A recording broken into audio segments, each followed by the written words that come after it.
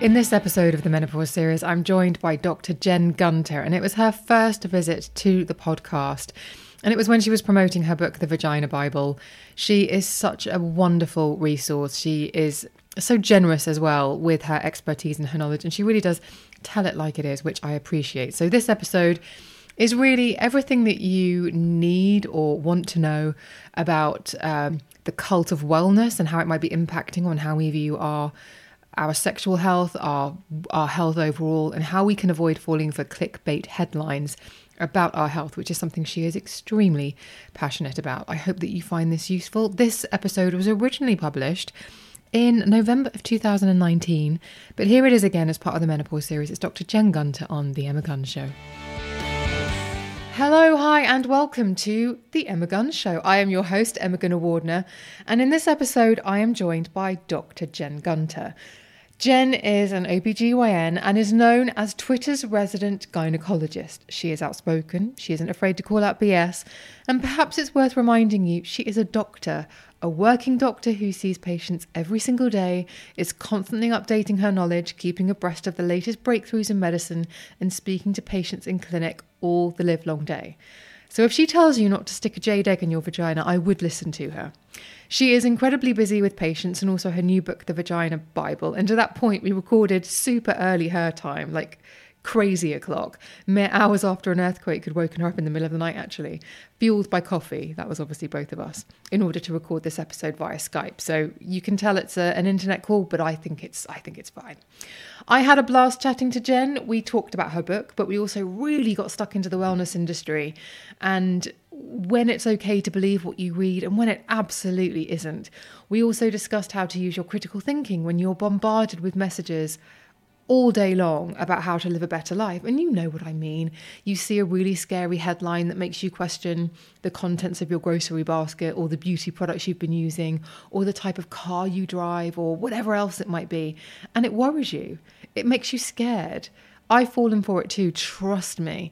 But Jen has some amazing advice on how to not get caught up in scaremongering, and it's genius, honestly. It just makes so much sense. If it doesn't change how you use the internet after this podcast, then I'd be very surprised, because it certainly has changed how I use it. We obviously talk about her new book, The Vagina Bible, which is a brilliant resource for anyone who wants to understand the anatomy and health of their vagina and vulva and what the difference is between the two, if you don't already know. And she also takes the time to answer some listener questions at the end of the show. I honestly loved chatting to Jen, and I cannot wait to hang out with her when she comes to London. And I'm really keen to get her on the show again at some point, because she's just the kind of woman I could speak to every single day for the entirety of the day. So all the links to Jen, the book, etc. will be in the show notes. But I want you to hear this conversation. Here she is, Dr. Jen Gunter on The Emma Gunn Show. Dr. Jen Gunter, thank you so much for being on The Emma Gunn Show. Oh, thank you so much for having me. What an utter privilege, because you are such a busy woman and you are doing so many good things out in the world. But you have just recently put out a book, which is The Vagina Bible. And I guess this, many people, I will have spoken about you in the introduction already. A lot of people might know you as being very outspoken, very fact-based. They may follow your Twitter feed, and you are known as, is this right? You're known as Twitter's gynecologist. Yes. Listeners, for reference, a cat just walked across Jen's desk on this video call. But it wouldn't be correct, I don't think, to say that the book is an extension of your Twitter. It's more an expression of your expertise. Is that correct? Yeah, I think that Twitter is definitely one part of my personality, and I definitely have that sort of fiery. I mean, that's very me, all authentic. But the book is more definitely an extension of how I am in the office and how I am when I'm explaining something medically to someone. You know, if I was sitting next to you on a bus or an airplane, or you were at a dinner party, or you were in my office, this would pretty much be how I would explain things. So I think that it's really more an extension of my, I would like to think, accessible medical side. And I think making medicine accessible is really, really important, because obviously we're living in this time where everyone has access to the internet and not everything you read on the internet is correct or true. And I mean, your background, you started off in keeping up with kind of the celebrity noise, for want of a better example, so that you could answer your patients' queries in real time. Is that correct? If they were reading about a cleanse in a magazine, you were like, well, I need to know what it is so I can tell them. Yeah. So when I was, a resident and on call waiting for women to deliver, because, there's often downtime, I would read like People magazine and all the Reader's Digest was a big one at the time that had a lot of medical stuff in it that people used to read. And because people would ask questions that never came up, in textbooks that we were never taught. And I would think, well, looks like they're getting some of it from here. So maybe if I know about what is in these magazines, then I'll actually at least not have this sort of dumbfounded expression on my face when the patient asks me a question. Because, when your doctor has a blank expression, that's not very comforting. And you think it's an important question because you read about it or heard about it. And then if your doctor looks dismissive, even if they're not trying to be, because they're just scrambling because they've never heard of that, it makes you think, well, maybe they're not taking me seriously. And so I just sort of came up with this idea in my head that it might be really important to know like what I know, what I think people should know, but that's clearly not always what's coming in on the other end. And maybe if I knew about that, that would be useful. And it turned out that it was really useful. When did you feel as though you went from sort of mild myth busting to having to say, hang on a minute, this is really going out of control? Well, I started in getting involved with sort of, I guess, writing about myths when I was writing about prematurity because my kids were born very prematurely and both of them were very vulnerable to influenza vaccine, a vaccine preventable disease, and also measles. And so I live in an area of the country with a very high rate of non-vaccination, which is, of course, one of the big ironies for me. And so I started getting really interested in why people believe sort of these absolute falsehoods, why people who, I live in an area of the country where everybody believes the science of global warming, but we have a hard time to get everybody to believe the science of vaccine safety, even though we have more data on vaccine safety. I mean, because you can actually do experiments to prove this. So it was fascinating to me. And I realized that that if there were these kinds of myths out there, what else were my patients being exposed to? And so as my kids got a bit older and, I was less, prematurity was, I would say, less acute to me, I started thinking, well, maybe I should really sort of see what's going on in the reproductive health arena. And here I am. Well, actually, that's a good point on which to sort of dial it back a few steps and talk about your vagenda, which is for every woman to be empowered with accurate information about the vagina and the vulva. Yes, that's it. That's it. That's the vagina. The vagina. But even that sentence requires for some explanation, as in what is the vagina, what is the vulva, what is the difference, where is one, where is the other, and all of that. Is that something that you found quite early on, is that people would just kind of, or women would talk about down there or the general region, but not the specifics? Yeah, I think that's always been pretty common. I mean, it's amazing to me that even in a room with your obstetrician or gynecologist with the door shut and there's nobody listening, that many women have trouble describing their body parts. And a lot of it is they don't know because the quality of sex education is dismal. And if the media aren't allowed to say the words vagina and vulva, or they don't say them because the people making the decisions are largely male who, think it's silly to say both. I mean, I heard, whether it's true or not, but that in Grey's Anatomy, the word, vajayjay came about because the executives, who I'm going to guess were largely male, felt the word vagina had been used too much in one episode. And so they needed another word. I'm like, well, but that's the word. I mean, not every word, like medical parts generally have like one term, like it's the elbow. And so no one would have said that, I have a sore elbow. If that was said multiple times, no one would be worried about that. So you start to think about all these sort of decisions that happen in and around us every day and how they control what we think.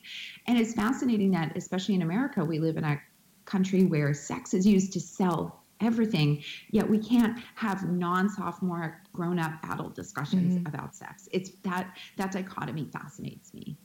It is quite bonkers. And also the idea of JJ as an additional word, because vagina is overused, is just hilarious, right?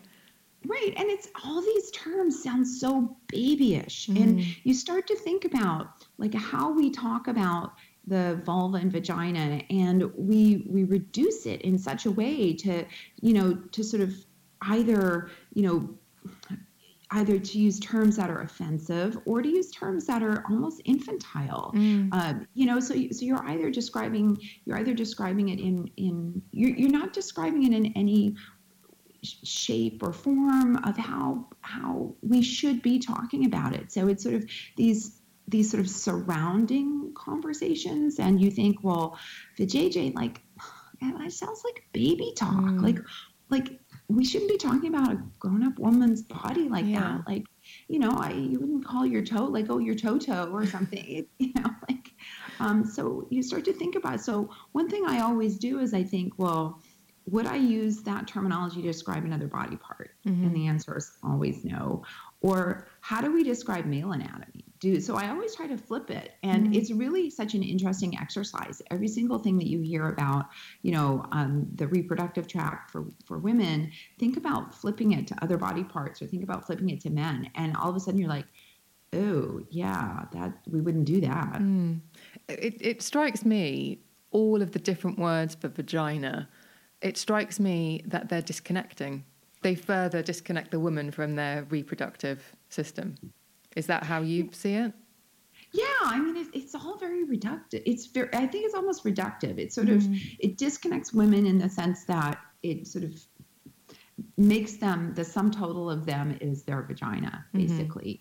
And how disconnecting is that? Like, we're part, we are so many things. And it's fascinating to me that it's not just like government that is intent on like anti-choice legislation. Like we see that from sites that are wellness sites as well, because they talk about like your vagina being your source of feminine energy.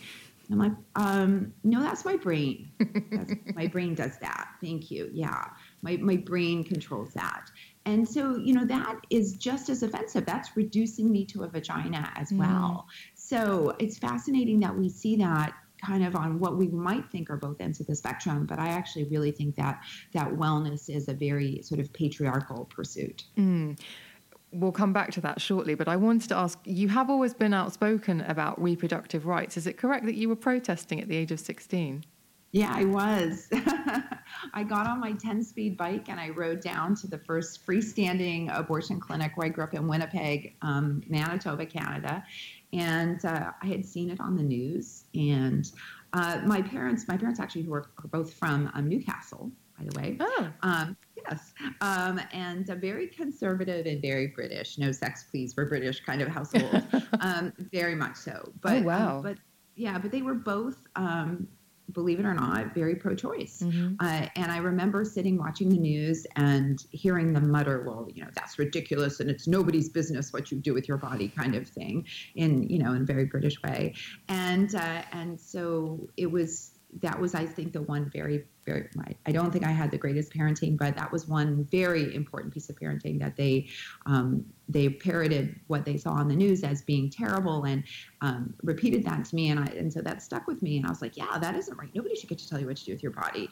And so when I saw on the news that there were all these protesters at the clinic, I was like, well, I'm going to get on my bike and it's a Saturday and I'm going to ride down and I'm going to stand in support with the women. And so we did. And was it a defining moment having conversations with like-minded people? Did it open up a world to you? Yeah, I mean, I think I felt like, yeah, like this matters. Like it matters to stand up for something. I think that was sort of what I really felt. And at that time in Canada, to get an abortion, you had to present your case to your doctor, your family doctor or your OBGYN, who would then write a letter about your case to a 3-person panel who would then decide if your story was tragic enough to let you have an abortion. Wow. And that to me was just Like I think I was a feminist before I knew what the word feminism was. And that just enraged me, that idea that all these people that didn't know about you were going to control what happened to your body, and how dare they? It was, and then when that law was overturned when I was in medical school, and then abortion just became a medical procedure, hey, isn't that revolutionary? And guess what? The abortion rates didn't go up. Wow. It turns out you can trust people to manage their own reproductive health just fine. Well, can't you just? It's interesting what you said there about nobody should tell anyone else what to do with their body. And then what you're doing is empowering people to be able to make the choices, to be able to decide what to do with their body. Yeah, I'm very obsessed with that. So I'm absolutely obsessed with the concept of informed consent and choice. Because we all talk about being an empowered patient, but you can't be an empowered patient with inaccurate information, right? That's being led down the garden path. That's not being empowered. And so people need to have facts. Like when I talk to someone about surgery, I hopefully give them all the potential benefits and I give them all the potential risks. And then I say, you decide, and you get to decide what to do with your body. And sometimes people make decisions I agree with, and sometimes people make decisions I don't agree with, but it's their body and their choice. And so as long as I've done my due diligence and I've made sure they've had accurate information that's unbiased, you get to make those choices. But what I see with wellness products or misinformation from the medical community or inaccurate information online from journalists or on social media is all these people getting exposed to information that leads to uninformed choice. And you can't be empowered with that. And I would hear in the office, women would come in with myths and misinformation, and they would have made decisions about their bodies they wish they hadn't made. And they got that information from what they thought were reliable sources. Yeah. And so I would correct them and I'd explain, and they go, how did I not know? And so that kind of really became that sort of agenda that I want everybody to know, so you can make an empowered decision. And I think that's really interesting. And it's, before we started recording, I was chatting to a lot of my friends on Messenger about the fact that I was talking to you, and all of them kind of fed into this. And I was going to come onto it a lot later, but I might read out a question from Claire Coleman, who's a hugely respected investigative health and beauty journalist over in the UK. And she said, and I'm just going to read it verbatim, because she said, oh my God, I'd love it if you do that, because it speaks to exactly what you just said. So she says, and I quote, OMG, right. What I would love to ask her is how she tackles the pseudoscience and bullshit. How do you engage with these people? Do you engage with them? Basically, whether it's vaccines or parabens or toxicity in beauty or whatever, I feel like people are so entrenched in their positions that there's no space for discussion or convincing them otherwise. Because science and evidence and randomized controlled trials, and they're like, yeah, but big pharma and government conspiracy and fake news. Like, these are equal and worthy opponents to science. And then I want to cry, and I don't know what to do, because if they think something that they read on the internet is as valid as something evidence-based, then good can never triumph over evil. So what do you do? That's what I would like to ask her, because I really try, and so do many others in the industry, but it's exhausting, and it's like whack-a-mole when people believe stuff that celebrities say instead of science. I feel like we're effed. I've edited. Is she inside my head? I feel like she's inside my head, because I say whack-a-mole all the time. It's just like whack-a-mole. So I think I'll really introduce you. Yeah. Well, it's really fascinating to me, because there is, it's an astounding thing. It's almost like a religion for many people, right? So, and how you couldn't sway someone from their religion, because that's a belief. And so I kind of break it down. When you kind of look at the science of it, there are these hardcore believers who really are into conspiracy theories, right? And it's really fascinating. People who are more likely to believe in medical conspiracy theories are more likely to buy supplements, which makes no sense, because supplements often don't contain what they say. So you're actually putting like an unknown substance into your body.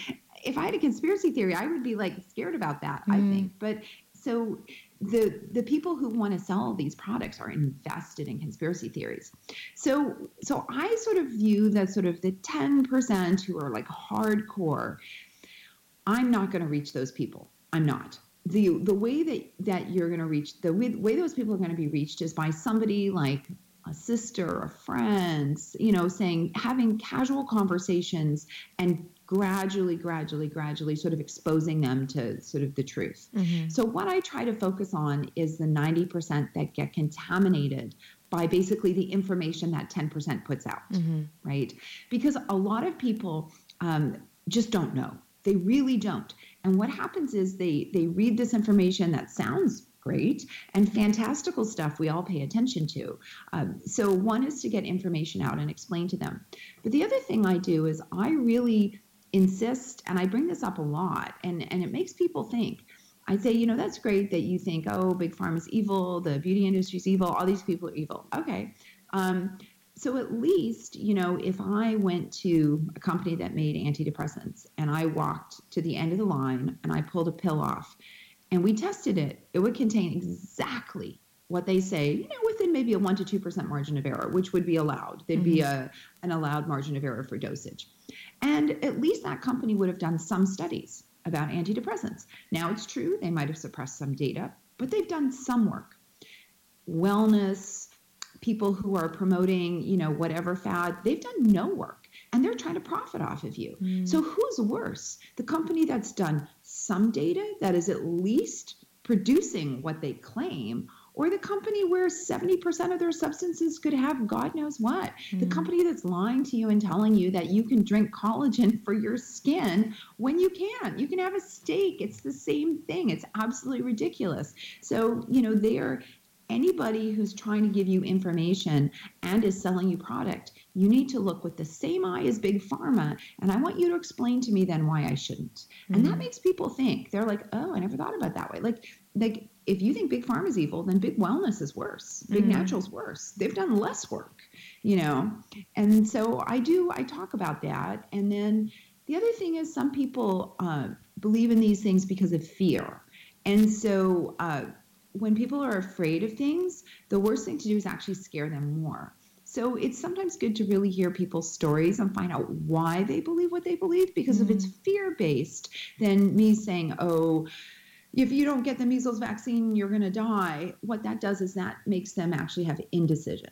So, so I do think we need to study more about why people sort of have these beliefs, but those are kind of the ways I tackle some of them. And it does feel like whack-a-mole. But, I think the antidote is really facts and trying to get people factual information, earlier. I mean, I've written in my notes, it sounds so simplistic to say this, but facts are so important to you. Like facts, data, trial. Yeah. And sometimes I'll say to people, so you're willing to believe all this about whatever product, and that's not factual. Do you want your airplane to fly without facts? Because I want I want my airplane to fly with facts. I don't want, if 70% of supplements are adulterated, I don't want 70% of the jet fuel to be adulterated, right? Like I want it to be what it claims. So why would you not want that with something you're going to put in your body or on your body, right? I think the wellness industry, or big wellness as you just called it, which I will be stealing, is really interesting. I, like you, it was in London, but I went to the In Goop Health Summit. I was invited by them. And the thing that I observed, much like you, but obviously from a very different perspective, was it made me realize that what they have done, and the wellness industry as a whole, not just Goop, is they've given women a forum in which they can speak safely about themselves, or that it's perceived as being safe. It's like maybe they go to their GP, and here in the UK, you have an 8 or 10 minute appointment, and it's very tight, and it's a tight squeeze, and you might not get everything that you want out. And what these forums, websites, and places do is they give women a place where they can have a bigger conversation. But that's where not having the right information can become dangerous, right? Yeah, it's actually very predatory, because what they're doing is they're providing the illusion of caring. Because if you cared for somebody, you wouldn't tell them that you could cleanse non-existent parasites with goat's milk. If you really cared for someone, you wouldn't say that bras cause breast cancer. If you really cared for someone, their latest thing is they were pushing what I can only describe as bespoke Tums, like antacids. Like you wouldn't tell people that they should take supplements, right? Like if you cared for women, you wouldn't push supplements for menopause that are useless and potentially harmful. So what they do is they And that's one thing that I absolutely noticed as well, that they are empathetic and they're sympathetic. Mm-hmm. But that's the shell game that gets people in the door. It's no different than, the snake oil salesman coming door to door and going, hey, I know you haven't been listened to. I know that you have a hard life. Come up to my stand here. Come to my wagon. And I'm going to tell you, tell me your woes. And you sit and listen till the person's told you all their woes. And you're like, you know what? I have an answer for that. And that's what Goop does. And so it's predatory. It's very patriarchal, because to misinform women about their bodies is the patriarchy. And you've also, I'm going to try and find the exact wording that you used about it, actually, because you said something like it's feminism, it's patriarchy wrapped up in faux feminism or something like that. I can't find it in my notes. I think I said it's patriarchy placed in a glass jar wrapped with a pink ribbon and pushed off as feminism, but it's faux feminism. Because it's telling women to buy useless products, telling women to be afraid, is not feminism. Feminism is factual information, because it's equality, and you're going to have equality with facts. And the thing that I find really fascinating about it is that they're given such a pass with all this clear misinformation. Like at the Goop Health Conference, and you probably noticed the same thing. There's all these women lining up to get vitamin B12 shots, right? All these women pulling down their yoga pants, and first of all, you don't need. Right? I mean, I'm like, really? You're going to let someone inject someone you should have an interview with a physician to see if you actually need this, right? Mm-hmm. So here what they're doing is they're actually doing the same thing. They're actually being worse. They're lining people up and giving them a substance that they don't need, because the average person does not need vitamin B12 shots. And oh, by the way, oral works just as well as injection. So if you need it, why are you getting an injection? Because it's the illusion you're doing something bigger, right? Ooh, and vitamin B12 is a beautiful red. It looks like an elixir. Right? We'll come on to red in a minute as well, actually, because you said something else that I love. But I guess maybe I'm being too generous. Having spoken to you, I think I know how you feel about this, but I always think, well, they're coming from a good place, people who do this. There's a best interest. They're not trying to con, but I guess you obviously have a completely different set of skills, and you would say, actually, there is a conning element to it. Oh, Goop Health is a big con job. Most of their products are useless. If you're selling useless products, how are you not a con job? Supplements don't help women, right? Mm-hmm. They don't help anybody unless you've maybe had bariatric surgery or you're elderly and have malabsorption. So, but that's not who Goop is marketing to, right? Mm. They're marketing to otherwise healthy individuals who feel that they've been maybe dismissed by their physicians, but they're otherwise healthy. But they're certainly not people who are the very small percentage of people we would recommend supplements for. So you're pushing substances that actually increase all-cause mortality on women, right? So supplements at worst do nothing. So it's a waste of $79 a month. So how is that good for women? Or you're increasing the risk of getting cancer and dying. Some of their supplements have green tea leaf extract, which, causes liver failure. So, how is that helpful to women? Some of them have super high doses of vitamin A. These are things that are not useful in any way. And so I see places, so medicine has gaps. Absolutely. Spending 7 minutes with someone in the office is not a way to do anything but diagnose, a sore throat or an ear infection. That's great for some acute care, but it's not the way to sort of deal with people who have other concerns. And, if you need to do a pap smear on a woman, 7 minutes. Oh, sorry. I had sorry. You probably didn't hear that, but I just got a ping that was quite loud. Well, and so the ping was like, you're right, damn it, 7 minutes isn't enough for a pap smear. It was just reinforcing the point. That's what I took it as. Me too. And so what happens is we have these absolute gaps in medicine. But what people like Gwyneth Paltrow and companies like Goop and essentially every wellness company does is they're exploiting those gaps. They're not filling those gaps. And there's a difference, right? If they were filling those gaps, they wouldn't be pushing supplements. They wouldn't be telling women to put jade eggs in their vagina, jade eggs that you can, recharge by the energy of the moon, jade eggs that I bought on Amazon for $16 for a set of 3 that they're selling for $66 for one. I mean, they wouldn't be making up things. They wouldn't be selling $5,000 infrared saunas to treat cancer. That's pretty predatory. I get, yeah, when you put it like that, I mean, because you know the other side of it, and you probably deal with the fallout of that, of people saying, well, I've been having these shots and I've been taking these supplements. I guess I like to think that people aren't coming at it to try and exploit you.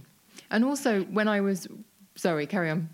Oh, no. I mean, I was just thinking that anybody who sells useless products who should know better is trying to exploit you. I mean, certainly there are small bloggers who read something and they think, oh, I'm passing on good information, and they're misinformed. I mean, that's still harmful, but they're not selling you a product. And, you know, they're trying to do the best with what they have. And in general, once you correct them, they're happy.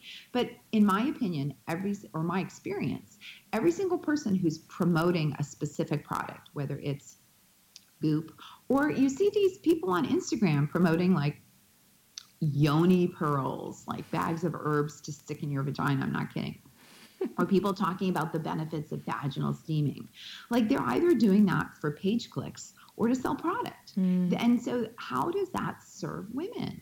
And I guess that, you know, it's really important for people to sort of always stop and follow everything kind of back to the source, because people do that with big pharma all the time. And so, and I just think that if you're going to be critical of how your doctor treats you in the office, which you have every right to be, well, you should extend that same criticism to everybody else who's in the health ventures as well. And remember, health shouldn't be a venture, you know. It should be about good information and wellness, because there's like a new trend. Like, health can't be trendy. It takes us years, decades, sometimes longer to find out if a compound is helpful. But since I've been in the wellness sphere, it's been turmeric, charcoal, CBD, and I think there was one other thing. So like, I've been into wellness for about 4 years, and we've cycled through 4 things. And interestingly, they all look cool on Instagram. Isn't that interesting? And you're right. Now, even you're saying it, turmeric, all of these things. I've had a turmeric latte. Why? Right. Why would I mess with my coffee, Jen? I know, right? Your coffee is sacred. So I'll tell you a funny story. So I was with my Canadian publisher, Penguin, who I love, and I was with my publicist, and we were in between events, and we popped into this lovely coffee shop that made the most amazing coffee.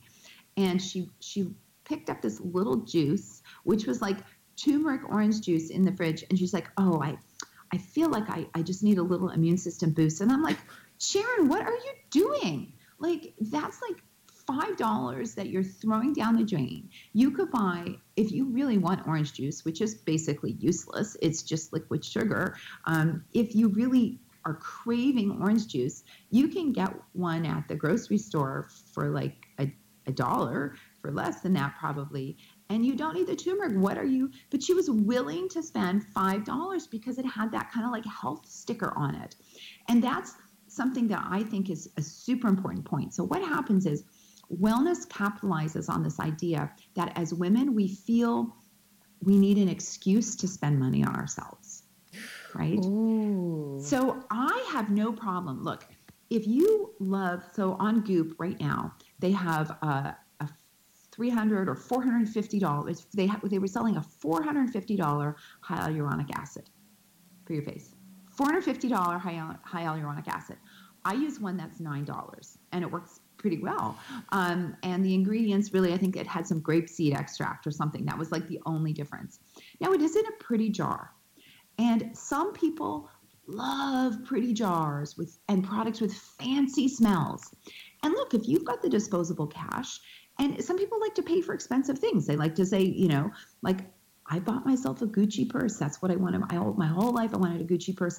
But I don't kid myself, it carries my money any better than my $10 purse, right? Like, I'm being factual about that.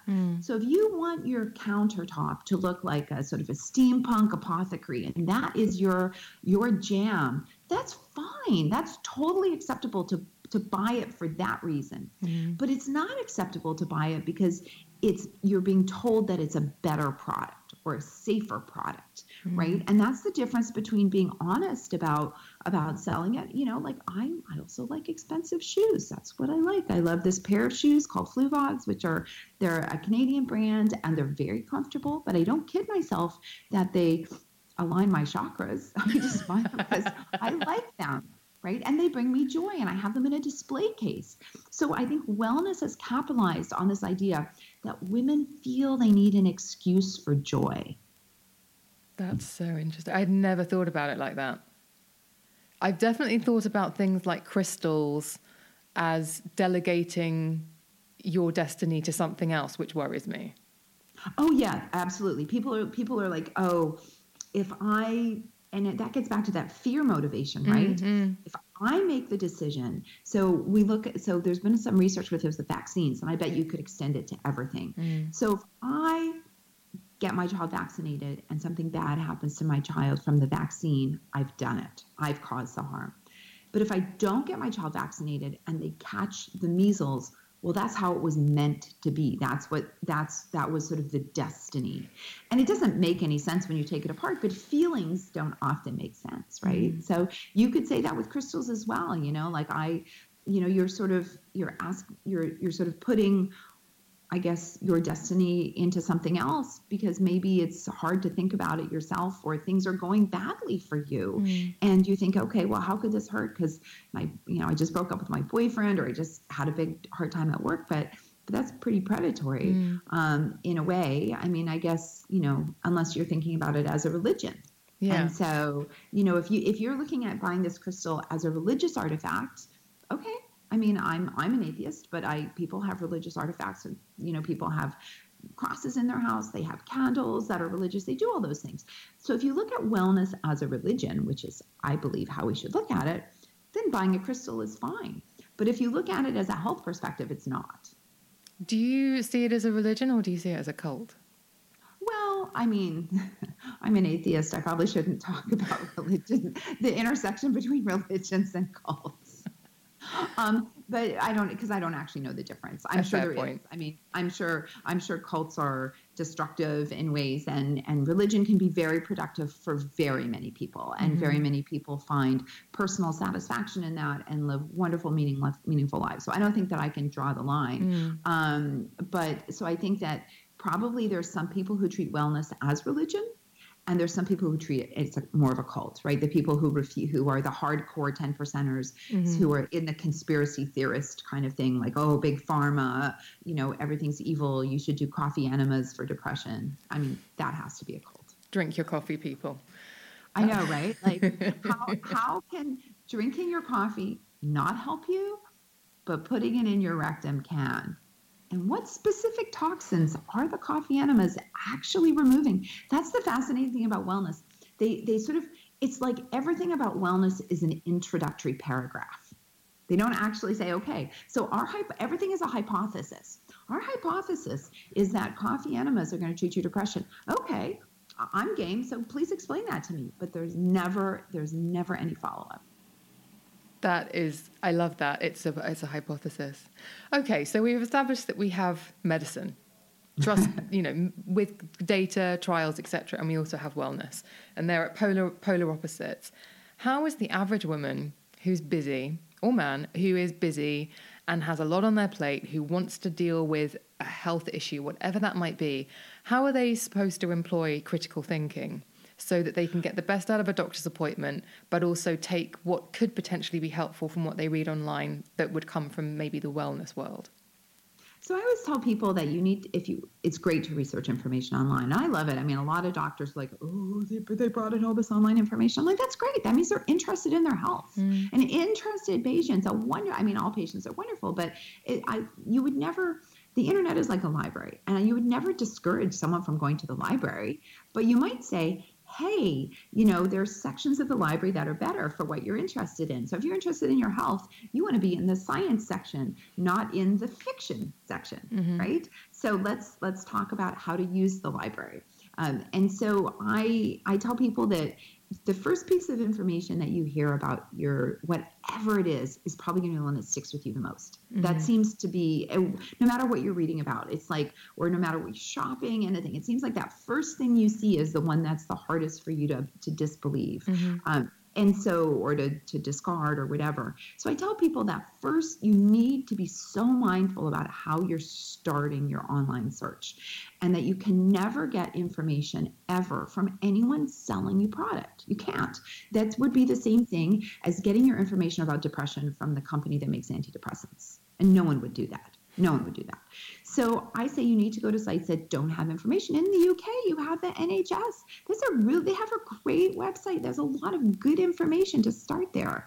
So, and the good thing is, I think a lot of people have a high degree of trust, especially in the UK with the NHS. They just wish there were more resources. So they don't think it's like a bad thing. They just wish there was more of it. So start there. Start with, for example, about women's health, the Royal College of Obstetricians and Gynecologists, they have a great website and they have information for patients. And the World Health Organization has great information. And the CDC, the Centers for Disease Control in the United States, and the American College of Obstetricians and Gynecologists. So start with medical professional societies. Start with places that don't have advertising. Start with, I know in the UK you also have these trusts, and I don't quite understand what they are, but they also tend to have a lot of good information online. So start with people who aren't selling you product. Start with people who are giving you information for free. So the key there is don't punch it into Google. Look at one of those resources that you've just mentioned, and I'll put the link in the show notes so people can click through, and then find the information via that portal rather than just via the doorway of Google. Exactly. If you go to Google, you're at whims of ads, of what's popular. And I've done this where I've done a Google search and I've searched within, a professional organization, and the amount of the difference is just incredible. Even doing a different Google search on a different day, or changing the keywords just slightly. Like I'm scared my son had a vaccine reaction, gives you all kinds of really bad stuff, versus if you use medical language in your Google search, you're more likely to get medical stuff. So that's the other thing, is finding sources that are providing good information. I hope for many women that I'm one of those sources, and that they, I've had patients, I had this one woman a few years ago, which is probably, I feel like this was one of the pinnacles of online blogging, was I had written this blog post about why it's fine to get an IUD if you've never been pregnant. And something like 17% of OBGYNs tell women that they can't have an IUD if they haven't been pregnant, which is absolutely, a load of BS. You can, but those are the gaps in medicine. So she kind of worried that her older male OBGYN might be like that. So I had written this blog post why it's okay. So she printed it off and she went in and she told him she wanted the IUD, and he started giving her their spiel about why she couldn't have it because she hadn't been pregnant. And she pulls out the blog post and slams it down on the table. And she says, well, Jen Gunter says I can have one. Do you know of her? Have you heard of Jen Gunter? She says I can have an IUD, and she got it. Oh, well, there's your critical thinking. Right? Like, that's an empowered patient. And you know what? She shouldn't have to do that, right? But I bet that doctor's never going to forget that interaction. And the next time a woman asks so she's not only helped herself, she's helped everybody else. And empowerment is so important to you. It's to be able to give women that information so they can say, I hear you. I know that you believe that I shouldn't have this, but here's a counter argument from a professional with qualifications who knows what they're talking about. Yeah, I mean, when patients give me good information, I'm like, wow, let me look at that. Because you can't read every single study as a doctor. It's not possible. And so I'm like, but what I'll say is, let me just, if it's not something I know about, I'll say, let me just give me some time to research this. And unfortunately, I would say 99 times out of 100, what they brought in is a predatory journal. Right? Because there are so many rabbit holes, right? Or they've brought in, I'm like, oh, well, hey, and I know this doctor wrote this blog post, but did you know at the end that what they want you to do is buy their very specific test that isn't FDA approved, and they want you to buy this and this and this. So, and I'll explain to them why I think it's misinformation, but I'll spend the time to look at it, because it doesn't take that long. It takes 10, 15 minutes to research it. Because if I want to get that patient if I want to help that patient, that's the step that I need to do. Sometimes I need to look in someone's ears to help them. Well, not me. I'm a gynecologist. I actually wouldn't look in your ears, but you know, but sometimes I need to look at someone's vulva to help them. Sometimes I need to look in someone's vagina to help them. But I always have to listen to someone to help them, right? I always have to do that. And if that's how I need to listen to that patient, so then she's going to come back to me and trust me. Like, I don't want to just dismiss her and send her back off to the arms of people who are trying to sell her crap. I want her to trust me. And so, and most people are super grateful when you say, oh, wow, I saw that information and I read through it and this is why it's incorrect. 99 times out of 100, they're like, wow, thank you so much for taking the time. Because if you just dismiss them, you've dismissed all those efforts they did. And they might have spent hours researching that. And that's mean. That's mean to say, oh, well, that's just garbage, not even looking at it. That's not right. You want to hear someone's argument and then explain, why it might be good or not. Well, another thing that you've spoken about previously, hearing a lot in clinic, is women... so this is over your 25 years, is you having to reassure women that their vaginas look and smell okay, despite what they have been told. And this obviously causes a lot of distress and is something, clearly, if we needed this vagina Bible, obviously, to really understand what it all is and stop using terms like the JJ. But also there's this sort of element of, or what if it's dirty? What if it's bad? What if it's wrong? And there are some questions coming from listeners shortly, and there are some things in there that I think we still haven't broken that barrier of just being able to say, is my vagina funky? Is there something wrong with it? Do I need a cream? Speaking openly and using medical terminology and not sort of whispering words and going, my downstairs and all that kind of stuff. Right. So Sorry, go ahead. I was going to say, so are you still coming up against that thing of people thinking, do I smell all right? Do I look all right? Yeah, in fact, it's worse than it was. So 25 years ago, and I've had a clinic dedicated to the vagina and the vulva for 25 years. So this isn't like I just started doing this 10 years ago. So 25 years ago, I might see maybe 3 women a year who were really fixated and worried about their normal anatomy or their normal smell. So not that often. It definitely happened. And so I was used to it, but it was infrequent. In the last 10 years, that has increased exponentially.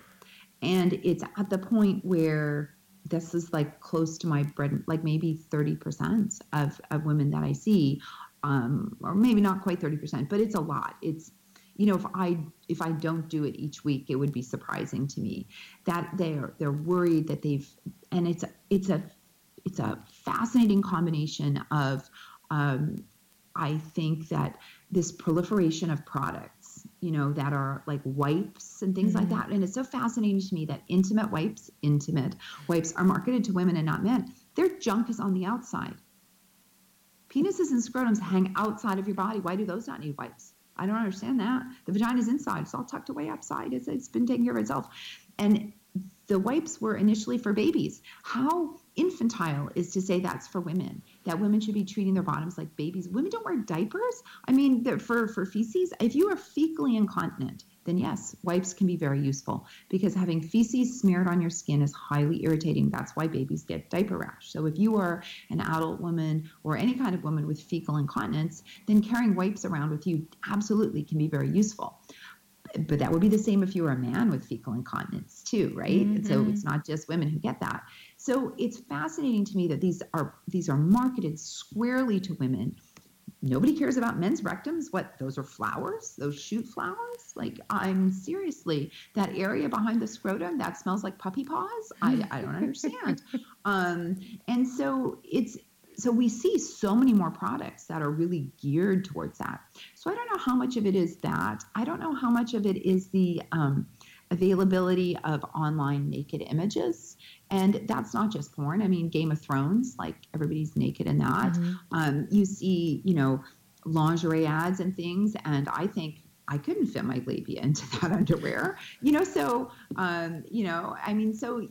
everywhere we're seeing more and more naked images that are, photoshopped. Like, it's it's fascinating to me that we'll all look at a woman's face on a magazine, and most people will say, well, that's been photoshopped. And we're not criticizing the women, we're criticizing the industry for doing that, right?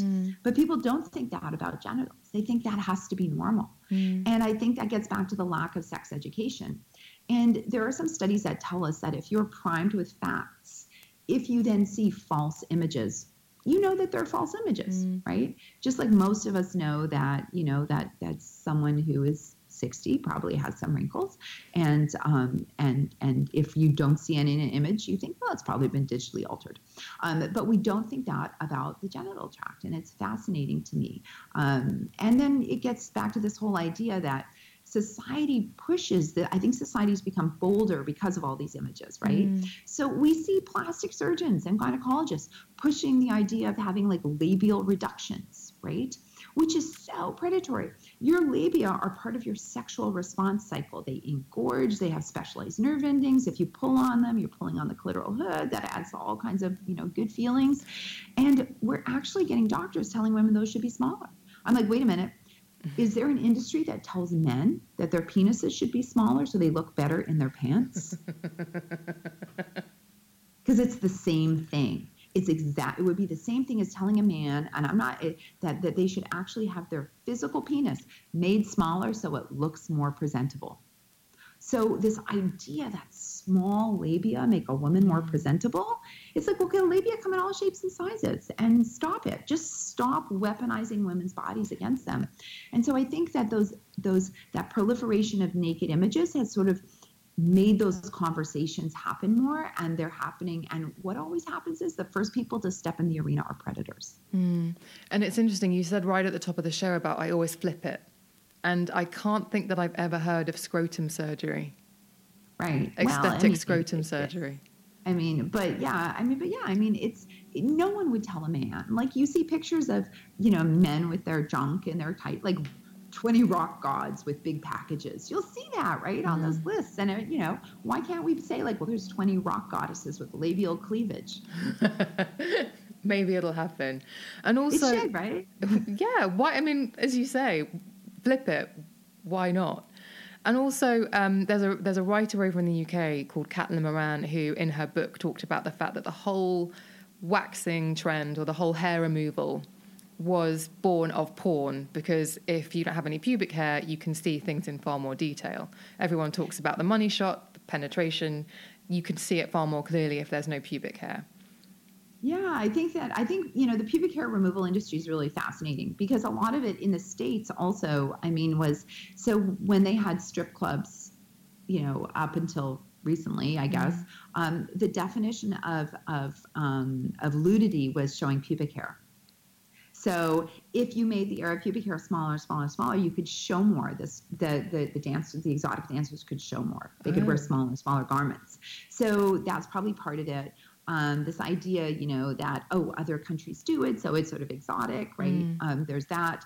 And then there's also, yes, the money shot, absolutely, which is in everything. I mean, whenever when I watched Game of Thrones, every single sex scene, I was like, okay, 3 seconds from penetration to arching your back and orgasm.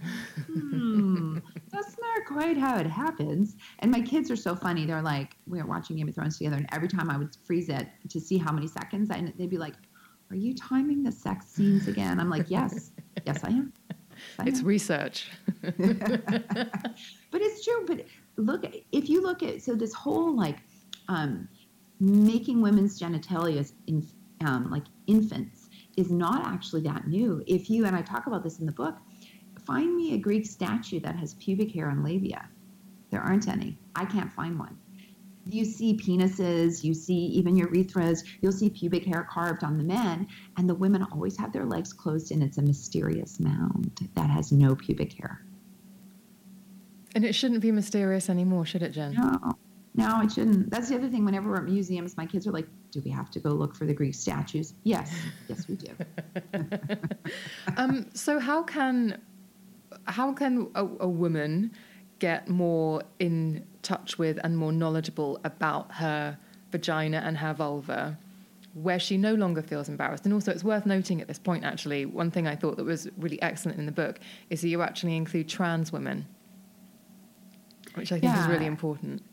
Oh, thank you. Yeah, and trans men, because I just wanted to include all the ways that you can have a vagina and vulva, and I felt that if people have looked at me as kind of a leading gynecologist, then I need to set the standard and say, books about the vagina need to be inclusive, because I know that that many doctors are going to read my books, and many doctors don't do a good job with trans patients, and that's terrible. But also, too, I've had a couple of mom of trans kids reach out to me, and they were like in tears that I had included it in the book. And one who's a mom of a trans boy who's on blockers, hormone blockers, said, "Look, my book gave her more information than her doctor had, than her son's doctor had," and that's really sad. But then that's the same as everything else. It's sort of this how did I not know, which is kind of why I wrote the book, right? So I keep those messages and I put them in a little file. So whenever the trolls are at me online, I kind of look at my little "Thank you, Jen" folder. And then on a full moon, do you take them out to the garden and let them recharge? No, I don't. I don't have any. My wellness practice is coffee and sex. Sex to me is the ultimate wellness for me, and wellness is different for different people. So, do you think the first step is to use the right vocabulary and not be embarrassed by it? Absolutely, because words shape how we think about things. There's a fascinating study that looked at 2 languages, and I think it was German and French. I might be paraphrasing. I might not have it correct. And what they did was they looked at the difference between, because nouns are gendered, right? Something can be feminine or it can be masculine. And they took languages. They took the same thing, like bridge. And bridge in one language is feminine and one language is masculine. And in the feminine language, it was described as bridge. People used curvaceous and beautiful and elegant to describe bridges. And in the language where bridge was masculine, they said it was strong and architectural and had bold lines. And it's so fascinating to me that the words that we use will shape what we think about something. And so that's why if you're going to use infantile terms, if society is going to force us to do that, we're going to think about it in a different way. We're going to think about the vagina and vulva as something we shouldn't talk about. A euphemism implies that something's shameful. That's the exact implication. So if I only ever change one thing, it would be for people to be able to say vagina when they're talking about the inside and vulva when they're talking about the outside. And that would be, it shouldn't be an act of revolution, but it seems to be. Now, I know you said that you have a lot of women come in talking about, do I look okay? Do I smell all right? Have you noticed the vocabulary changing for the better? Are you feeling like you're making headway? Well, maybe a little bit. Maybe for, San Francisco is a very sort of, online, I would say, medically literate community. And so I think that it may also depend on that. There's many schools here, like my kids had high quality sex education in grade 7. So I think that if you're in an environment where you have this high quality sex education presented early, you're going to have a different you're going to see different things. So I would say that there's been a small movement, and I certainly do see some young women coming in saying my vulva, but it's not much. I wouldn't say that it's been a significant movement. Okay, so we need to work on that. Keep working on it. And I think the first few times people say it, they stumble. Like, it's so fascinating when I do, because I have this show in Canada, Jensplaining, and I did for the CBC, and I did this whole day of radio interviews where you sit in one room and you talk to different radio hosts across the country and you do this interview. And the number of journalists or anchors, whoever they were, who stumbled over the word vagina and vulva was interesting. And even some of the women, and sometimes they caught themselves and said, "I don't know why I'm having trouble saying this word," but I think the more people are sitting in their homes and they're listening to the radio and they hear it being used like it's no big deal. Yeah. Like, those are the things that change it. That's why I was sort of thinking when I was writing the book, and, I want a vagina Bible on the front, be like, women are going to be sitting, on subways and on buses and in offices, and you're reading it, and other women are going to look and they're going to say, vagina. And men are going to look at that and say vagina. And people are going to be like, it's going to make it more okay. I mean, I sort of had this like carrying the book was going to be an active revolution. And actually, to that point, Esther Chu says that she's described you as a courageous warrior in this movement, and that there are very few women in medicine who are as heard as Jen is. Oh, well, I just think like if you have all this privilege, like if I have the privilege of people listening to me, I'm not selling coffee enemas. Like, wow, what a squander of your privilege, right? To do that. Why wouldn't you want to bring everybody up? Why wouldn't you want to help people? And maybe that's the difference of whether you have a wellness shop or whether you go into medicine. I don't know. But yeah, I think that I have all this privilege, and I couldn't live with myself if I did something else. And there's a little story I want to share about privilege, if that's okay. I would love it. So my son, Oliver, is gay, and he came out to me maybe when he was about 13 or 14. And he, he's like, Mom, you need to write about me being gay for the New York Times. And I said, well, okay. But, I need a bit of a story because there has to be a bit more to that. And then unfortunately, sadly, a story did develop because he got bullied mercilessly at school by some boys. And so he said, so I said, well, I think maybe I could write about this, but I'm a bit worried because, it's one thing to live in, the sort of the San Francisco Bay Area where most people, except perhaps some of these boys at school, are very accepting, as people should be. But the New York Times is this huge international platform, and you're active on Instagram, and people could bully you, and it could be worse. And he said, well, Mom, he says, ladies listen to you, don't they? He calls everybody who reads my work ladies. So you're a lady. So ladies listen to you. I said, well, some do. And he said, so what if when I came out to you, it wasn't a big deal? I said, no, not at all. Finding out your son is gay is just something else to love about him. You're finding out something new. Isn't that amazing? And so I said, well, that's true. So what if you wrote about how it was okay for you? I have friends that can't come out to their parents. I know people who can't come out. I know their kids. And so what if one of those parents read that column and they said, well, if it wasn't a big deal for Jen Gunter, maybe it won't be a big deal for me. And I said, well, what if you get bullied about that? And he said, well, it would be worth it even if one kid could come out because I know that you're going to look after me. And that's the definition of privilege. It's saying like, I'm in this situation, and how can I extend what I have to other people? So that's what I think about when I think about privilege. I think about, how can I extend myself in a way that will help other people? And you do put yourself out there. And I think I've read previously you said at 27 it might have got to me that the criticism, but now I don't give a shit. Yeah, I mean, I've always been pretty resilient to criticism, I guess. Certainly, I grew up in a household where everything I did was wrong, so I'm kind of used to ignoring it because I didn't believe. But I think the one saving grace is that I didn't believe my parents, that I was wrong about everything. Right. And no one ever talked about sex at all. That people didn't have sex. Everybody's genitalia were like Barbie dolls, right? They were all smooth. There was nothing going on down there. So I didn't actually I didn't get any information at all. I didn't get any misinformation. So that was probably good. Yeah. But yeah, I just, I've realized as a physician that you have to give something to get something. When people are going to disclose very personal stuff to you, that's really hard. And so if you can take the lead and show them, then that, I think it helps people know that's a safe space. And something happened to me very early on in medicine that sort of really formed that idea. Was I had club feet when I was born, and my feet are okay now. I had stuff done to them. I don't know what I had casts and things. My toes aren't the prettiest, but they're okay. They work fine.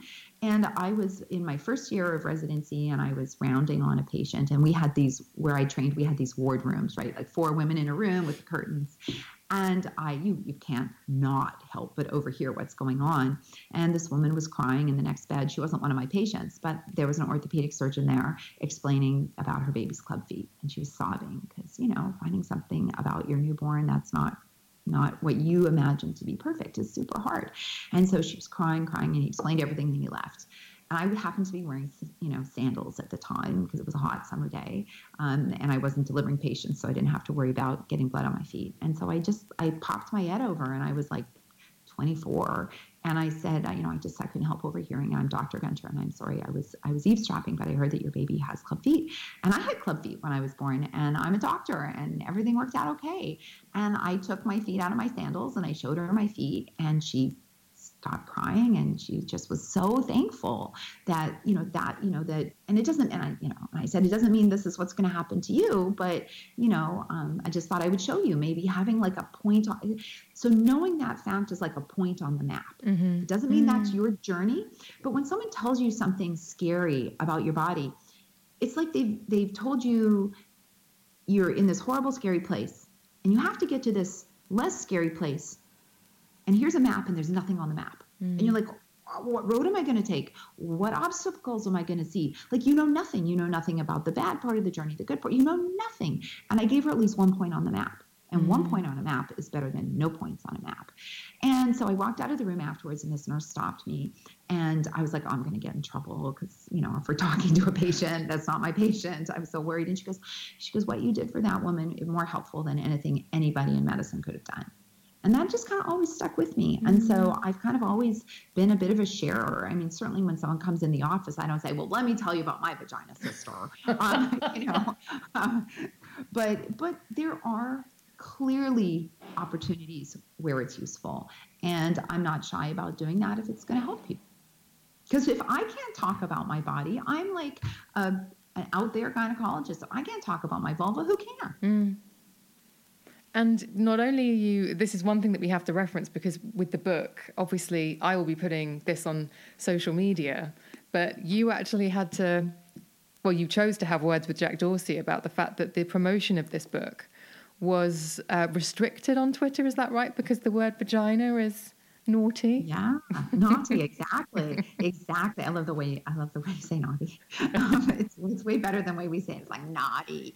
And so my publisher, Kensington in the States, wanted to do promoted tweets, which is what publishers do. And I was like, that's great. Super.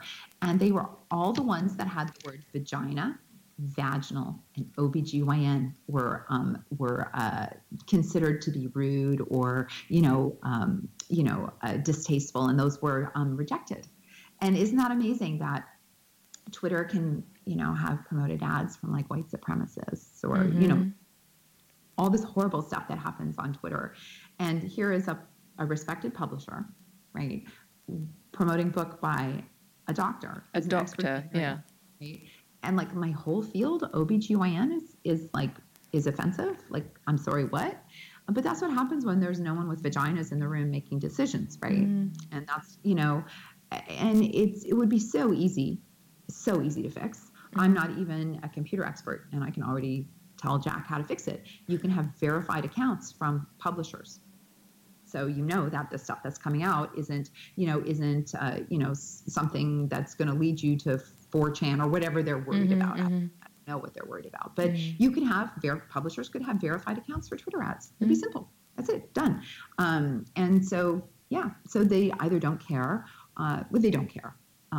And maybe the amount of money that publishers want to pay for promoted tweets isn't enough. Maybe if everybody wanted to pay $100,000 for promoted tweet, then Jack would be like, hey, show me money.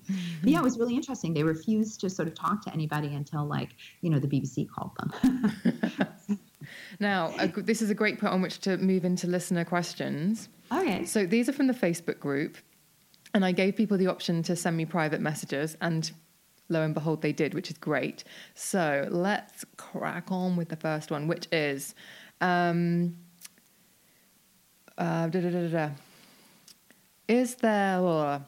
recurrent spots either on the external pubis or vulva something to be concerned about? Ooh, well, spots could mean so many different things. That could be an ingrown hair, or that could be patches of eczema, that could be patches of a skin condition like psoriasis. So I think that if you're having, generally things that come and go quickly, are generally less of a concern, right? Badness typically stays. So I would say that if it's something, acutely painful that comes and goes quickly and completely disappears, it's probably an ingrown hair. But, you might want to show your doctor just to make sure, because sometimes skin conditions that can become worse down the road could start like that, right? And so knowing about it earlier might then might allow you to get started on some kind of preventative or proactive treatment. And if it's, recurrent ingrown hairs, then maybe that might lead you to change how you're, doing your pubic hair removal, or not, depending, it's your body and your choice. And then also, is there a way to make a smear test, so a pap smear, less triggering or painful for someone who has experienced sexual trauma? Yes, there is. So, pap smears should not be painful. And I hear all the time from patients, they say, well, how come this didn't hurt? I'm like, well, because I did it right. I mean, it's really sad. It's sad. So I think the first step is to figure out, what part is triggering. So for some women, it's coming into the office. And if some women just can't, there are women who put their legs in the supports or the stirrups, and they can't even open their legs. You don't ever force an exam at that point. That's someone who maybe either needs to work with a therapist for some exposure therapy first, or go to the operating room and have some sedation so it isn't painful and they don't think of, so those are those options. If someone can actually flop their legs open on the table and can do that, they make very narrow speculums. So many doctors just go for kind of the large one and kind of just like stuff it in. And you know what? You don't need to do that. So what you do is you can talk with the patient. I put my finger on the opening, on the vaginal opening, just sort of talk about, this is the muscle I want you to relax. Most people hold their breath, which tenses their muscles. And so we start talking about doing some breathing like you would do in childbirth. Putting your hands on your belly helps, and taking sort of these big, deep belly breaths, and then slide in a very skinny speculum, always asking if it's okay. Is this okay? So asking sort of for assent each specific step. And many women can get through with that. Some women who can actually, if they can't tolerate that, can insert the speculum themselves, right? So I'll ask, can you put tampons in? Okay, so you're going to put your hand on the speculum, and maybe I'll do a little guide at the back, and you're going to insert the speculum. And so those are some ways to go around it. And I think once women know that you're going to stop, if there's any pain, I'll say, any pain, we're going to stop, and then we're going to figure it out. And you get to that point. Now, if somebody absolutely can't do any of that, and we can't get in with a small speculum, and also if some women have pelvic floor muscle spasm, then saying, well, let's do maybe 6 weeks of pelvic floor physical therapy, and then have you come back, or let's have you use some vaginal dilators at home, and then have you come back. You can also do just a vaginal sound, like putting the swab in high, and you get very close to the cervix. You can do an HPV test, and while we know that vaginal self-samples from HPV tests are as good as physician-collected ones, although they're not in the standard of care yet. So I couldn't tell someone I couldn't say medically that's what you should do. However, your doctor might say, hey, while we're working on these things, let's collect that test, because if it's negative, then we know that we have some time to maybe work on it. If that test is positive, we absolutely really need to figure out how we're going to take care of this really quickly. And then maybe that's when we should move to an anesthetic and figure out how to care for you. Because, and I often find that once you can do that first exam without discomfort, then subsequent ones are. And I have patients who now will only come to, even though, I did their first pap smear because I'm a pelvic, I manage people with pelvic pain, they pain with sex, and they hadn't had a pap smear in like 8 years. And I'm like, I'll do that for you. Let's see if I can do it. And they're like, oh my God, that didn't hurt at all. And so now I have this whole collection of women who refuse to go to anybody else for their pap smears. And so, so it's really, it breaks my heart that happens. And certainly, a system like the NHS could easily have specialty clinics for that. There's no reason they couldn't. There are very defined things that you can do. You could set it up. There are many ways that nurses could screen patients in advance. So it could be, it could be a cost-effective way. You could get physical therapists on board, because never mind doing the right thing and never mind taking care of patients. The cost savings of one case of cervical cancer is gonna, you could care for so many, you could do the right thing for so many women, that it's the right thing emotionally, it's the right thing medically, it's the right thing financially. It's one of those things where everything lines up. So why people aren't doing it, I don't know. Okay. Moving on to the next question, just because I want to make sure we get through in the time, is I'm in my mid-30s, and in the past few years, my vulva gets really dry, itchy, and irritable for a few days after my period. I use Vagisil to ease the itching. I don't know if you have that in the US. But yes, we do. I'm up to date with my pap smear test and mentioned it to the nurse, who did an STD test to rule that out, and everything came back. Is there anything I can do to stop this? It's annoying and very uncomfortable and makes sex impossible for about a week to 10 days a month. So the first thing you do is you throw that Vagisil away, because that's evil. Okay. Vagisil has benzocaine in it, and that can be that can produce irritant and allergic reactions. So throw Vagisil away. Any products with benzocaine, go in the trash. And then, progesterone actually, which changes in the second half of your cycle, makes you more vulnerable to itch. So some women definitely report more itch around their menstrual cycle because they've been primed by exposure to progesterone. And then maybe also they've been using menstrual products that might irritate the skin. If you remove your pubic hair, you're more likely also to get itch, because one of the roles of pubic hair is to trap humidity in the skin. And when skin is more moist, it has more defense mechanisms, and it's less likely to itch. So you might want to think about that. The thing to use for itch is a topical steroid, not Vagisil. And if there's no lesions there, there's absolutely nothing that the doctor has seen or the nurse has seen, so it's not a skin condition that's been missed, then I would say let your pubic hair grow back. Think about using a topical steroid. Think about your menstrual products, if those might be irritating, and absolutely ditch the Vagisil. Okay. Someone has posted about vaginal dryness, and I was wondering about this too. What are the causes, and how can it be treated or dealt with? Do hormonal contraceptives interfere with the dryness, and are there any tips for helping with self-lubrication? I struggle with intimacy and self-lubrication, much to my partner's frustration.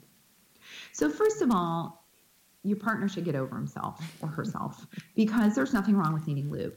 And how many times, if you're partnering with men, have you been with a guy and he lost his erection, and so you don't think anything about like going down on him or giving him, a help to get his erection back? That's okay, but needing some lube isn't. It's the same thing. How is that any different? So, so I think that first of all, there's that your wetness is not should be your concern. That shouldn't be a metric by which your partner judges sort of your sexual experience. So that aside, it would depend on your age. If you're postmenopausal, then vaginal estrogen is very helpful for dryness. If you're premenopausal, there are definitely some hormonal contraceptives that can increase dryness, like the Depo-Provera injection, the implant, Implanon, and sometimes even the hormonal IUDs. Those can sometimes affect sort of the balance of estrogen in your body, and those can give a sensation of dryness or can cause some vaginal dryness. Sometimes a lube is all you need, sometimes a tiny little bit of vaginal estrogen, or, potentially rethinking your method of contraception if that's really the cause. And your doctor should be able to tell from an exam. However, chronic yeast can also produce vaginal dryness. So you would also want a culture from the vagina to make sure that there isn't yeast hanging around, not just looking under the microscope, but an actual culture that goes to the lab. And so those would be the things. But some people need lube, and that's fine. It's not any kind of metric of whether the sex is good or not. And so I would tell people who have hangups about lube to get over it. I wanted to ask about polyps in the cervix. If you have them but have a clear smear test that says everything is okay, my doctor says that's all that matters. But when you Google things, it says that polyps can turn cancerous. I just wanted to know whether I should push to get them checked out further, or are they quite normal? My doctor says 1 in 20 women have them.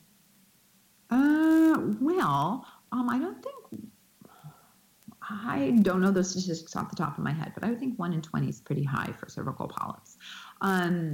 Now, sometimes people confuse something called Nabothian cysts, which are benign cysts in the cervix, with polyps. Those are very common, and those mean nothing. So I want to make sure that we're sort of saying the same thing, because sometimes doctors don't use the right terms when they explain it to patients. So if it's a Nabothian cyst, no big deal. That's not. It's one of those things that happens and they don't cause any symptoms. Cervical polyps often bleed and cause bleeding after sex. And so for those reasons, we would definitely remove them. It's pretty rare. If we see a cervical polyp, we usually take it out. Because it's so easy. I mean, it's like such a minor little procedure. So I think that's not what I would sort of say to someone. Usually, if we see a polyp, because then what happens is it bleeds when you take the smear test, and and then people are bleeding for days afterwards, and everything. So I don't know. I don't think I have quite enough information to sort of answer that question, but in general. It's not so much the cancer risk with polyps, although obviously that's always a risk. It's kind of more the bleeding after sex, the bleeding all the time, that kind of sort of nuisance thing. Okay. Okay, so yes, that listener should perhaps go and push back for a bit more information and find out if it's a polyp or whether it's a Nabothian cyst. Nabothian cyst. Another listener says, I go through stages of getting pain during sex, but sometimes even when thinking of sex, it's a dull pain, but I have no idea what starts it or makes it go away. Could it just be psychological or stress related? Well, so pain is never psychological. Psychological factors can make pain worse. So if you're stressed, absolutely that makes pain worse, but it's never in your head. I mean, that's not what pain is. So pain with sex is not normal, and there's always a reason. And so it would depend if the pain is on the outside or inside or both. But for most people who describe a dull pain, it's usually actually from the pelvic floor muscles. Those are the muscles that wrap around the vagina. And there's a lot of information on that actually in the book.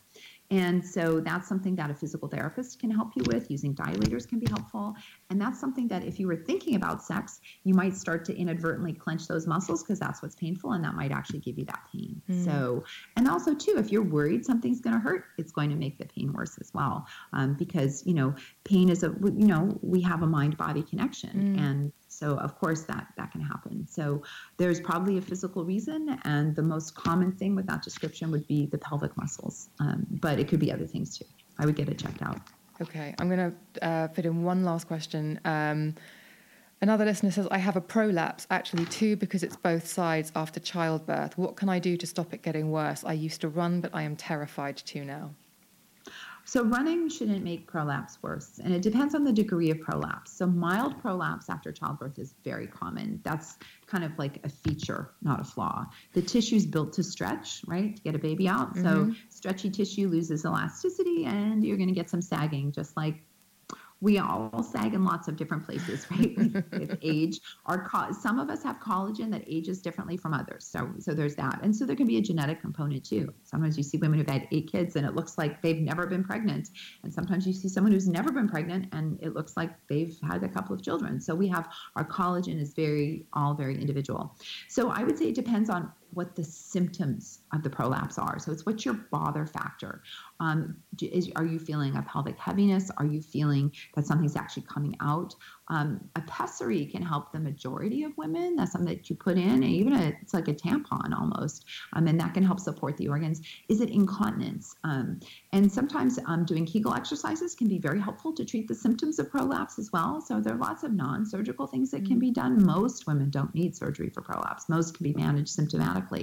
And a lot of women just need reassurance that, yeah, you've got some mild prolapse, but it's exercise isn't going to make it worse. And as long as they know that it's not something serious, then they're not really bothered by it. So I would say, what's your bother factor?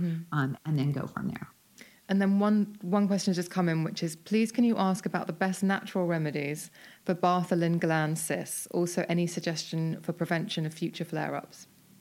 So there is nothing to treat Bartholin's that people would think about as natural. So there's no herbs or there's no non-conventional therapies.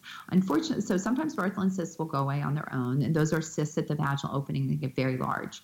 And if they're a small cyst, putting a hot compress on it, that's not too hot, but for 15 minutes at a time, you don't want to burn the skin, can help make that good, can help reduce inflammation. So if you have a small cyst, a hot compress can be helpful.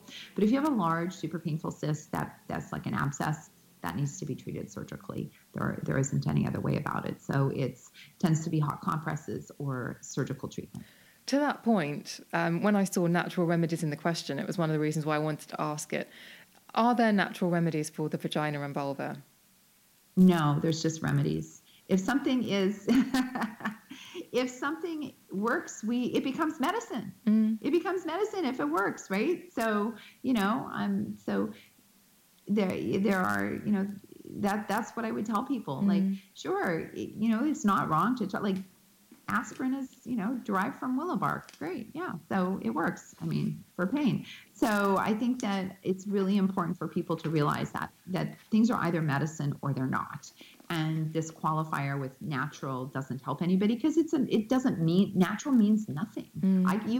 You can have a different definition than my definition than anybody's, like organic. It means nothing. It has been honestly a pleasure speaking to you, and I am holding up on Skype, I'm holding up the book, The Vagina Bible, which is, and that I thought that this absolutely brilliantly summed it up. I found this online. The Vagina Bible is an accessible but largely academic resource on vaginal health with PG language and exactly zero mentions of you-know-who, meaning the wellness industry. And that's why I thought, if you follow you on Twitter, actually, this is an expression of your expertise. And I would say you can dip in, dip out, but you will learn something. You can read it from cover to cover, or you can go to it as and when you need it. It's brilliant.